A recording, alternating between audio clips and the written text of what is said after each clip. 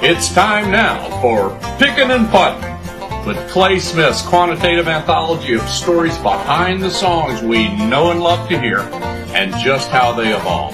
Plus, a stroke of genius from Dr. Rick Zollinger, a golf nut who will present qualitative narratives from the pages of his own case studies in golf. It's Pickin' and Puttin'.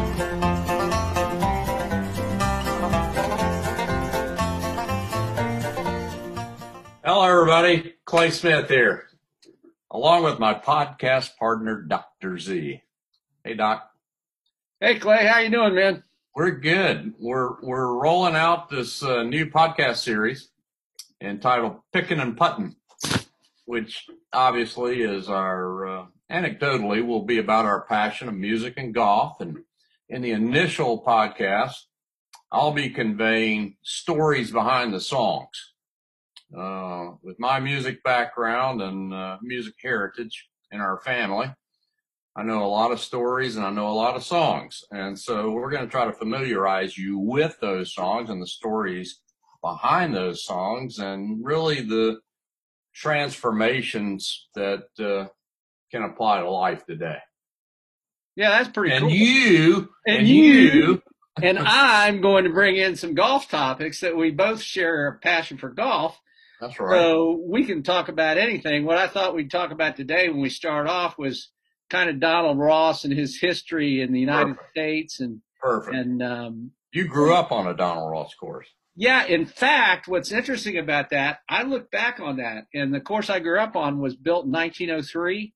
Wow. And Ross built 400 courses between 1900 and 1940. But Columbus Country Club, where I grew up in Ohio, was designed by a different man whose name I've just forgotten. Okay. But for points of going forward, then Ross came in and redesigned. It wasn't Walter Travis, was it? No. And okay. It wasn't a name I recognized. Yeah. But Ross came in and redesigned multiple times. And, of course, he did Scioto Country Club, where Nicklaus grew up. Exactly. And that was like 1926. Oh, my. And, of course, then they had to open and all that there. Yeah. But, yeah, it's fascinating. Of course, you had a PGA championship. Yes, 64. Bobby Nicholls beat Nicklaus and Palmer. Oh, my gosh. Yeah, that was crazy. But, yeah, his history is fascinating. So that's what I thought it would be fun to, when you go back and look at Ross, he was born in Dornoch, which is a famous northern. Way north. And one of the courses they say should be on your bucket list. Royal Dornoch. But he moved to the United States when he was a young man. He apprenticed at St. Andrews with old Tom Morris. And that's where he learned about architecture. And then he moved to the U.S. and Massachusetts. And eventually he settled at Pinehurst. So that's why number 2. Yeah. And I'm carrying on, but one of the things that's exciting about him, if you really think about a Ross course, would be Mid Pines, because if you've ever been there or people are listening, you need to go there. It's absolutely walkable. Yeah. The tee and the green. If you and I are talking on the tee, the guys on the green are hearing us because we're right. Oh, there you go.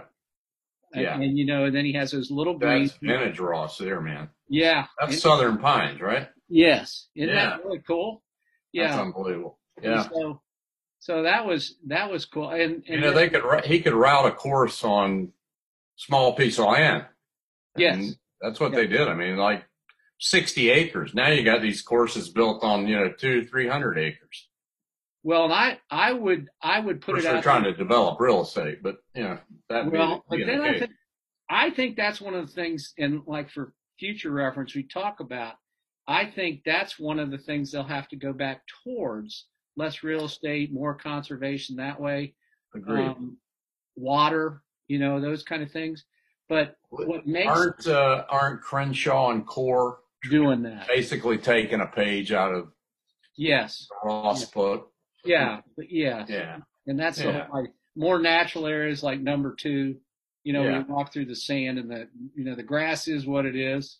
Exactly. Yes, I think they are. Maids at Fescues. Yeah, yeah. I haven't gotten to play any of those. Well, tell me about the song the music background we're gonna discuss today. I mean, each week I'm gonna feature a hit song everybody knows. You hear this one at every wedding, at every bar, both karaoke or a pub, and occasionally at your favorite sporting event. Don't Stop Believing. Yeah, that's been an American classic since its debut, and it was actually Journey's 7th album, Escape. And it never has really gone away. I mean, it's a song of encouragement. It pushes you to overcome all obstacles regardless of the challenge. Nothing can be more appropriate now with all we're facing in the pandemic that has taken the world by storm. But, look, like all good record-shattering songs, the track, it's just got a heartwarming story. According to Rolling Stone, keyboardist Jonathan Cain tells the story of how the song came to be in his memoir, Don't Stop Believing, the man, the band, and the song that inspired generations. Cain dishes out how he was just an aspiring musician in the 70s, and he left his hometown in Chicago to chase his dream, hoping to get his big break. And unfortunately, things didn't exactly go to plan. That's not too distant for many people in the music business. But anyway, after feeling like the world was against him, Cain called home after his dog had been hit by a car. He phoned home and asked his father for a loan. Sound familiar? Yeah. He said, I was in Hollywood. I called Dad for some money for another loan, and I hated calling my dad for a loan. But I said, Dad, should I just give up on this thing, this dream I have, and come home? His father's unexpected response would change the fate of karaoke nights everywhere forever. After holding his breath, his father told him, no, don't come home, no matter what. He said, stick to your guns. Don't stop believing. Cain wrote those words down in his notebook, and, the same one that he keeps he's written all his songs. And then after this serendipitous moment, he took his word to heart, every word. And when joining Journey, Cain proposed the song, and the magic was conjured. Don't Stop Believing. It reached top 10 on the Billboard singles charts. But it's the song's longevity and timelessness that earned it a place on the all-time list of songs. So, Don't Stop Believing. Yeah, don't you think that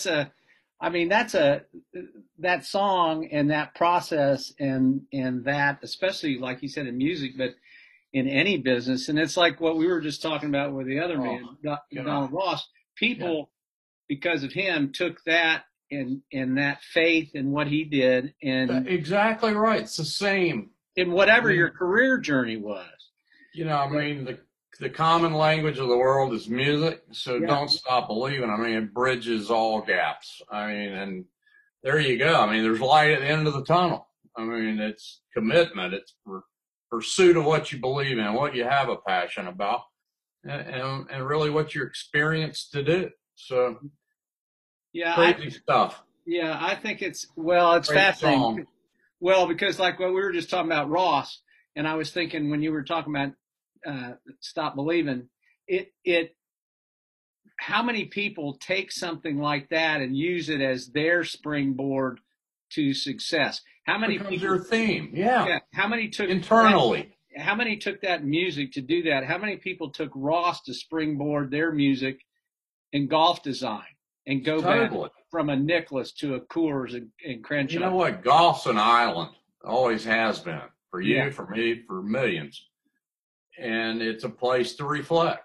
You got time between shots. Sure, you enjoy the camaraderie, but man, it's a chance to get out and smell the roses and to think of things that you're dealing with on a daily basis. Well, no matter how many failures or disappointments that you encounter, you can't stop believing in yourself. Yeah, and you know what? You know what's really cool about that is this next generation. They're getting out of this poo-poo stuff of our generation. Oh man, no kidding. They go out and they've got their golf carts and they turn up the boom boxes and they say, "This isn't going to bother you, is it?" And they'll be playing "Ain't Stop Believing" while they're putting. They score their life. Yeah, is it not? Is it not? I think it's awesome. I played with some guy down east, North Carolina, and he had this. Oh golly, who was the old star from Miami? From the '60s, who had that golf cart. Jackie Gleason. Jackie Gleason. Yeah. And this guy had a Jackie Gleason golf cart. It looked like a Rolls Royce, and he had a refrigerator and the music. I mean, you went out there, and it was basically awesome. So it tied in the golf and the music, and it's a wonderful way to go. No doubt about it. So, yeah, I think going forward we're going to have lots of topics, lots of songs. I mean, it's endless. No question. It's endless, and I think we can make this a weekly thing. And I'll leave you with a tidbit from Ralph Waldo Emerson. Okay. Be yourself in a world that is constantly trying to make you something else is the greatest accomplishment. Yeah, there you go. That's a great quote. There is a good one right there. Leave each podcast with a little tidbit quote. Hey, it's picking and putting. And then we'll see you again real soon.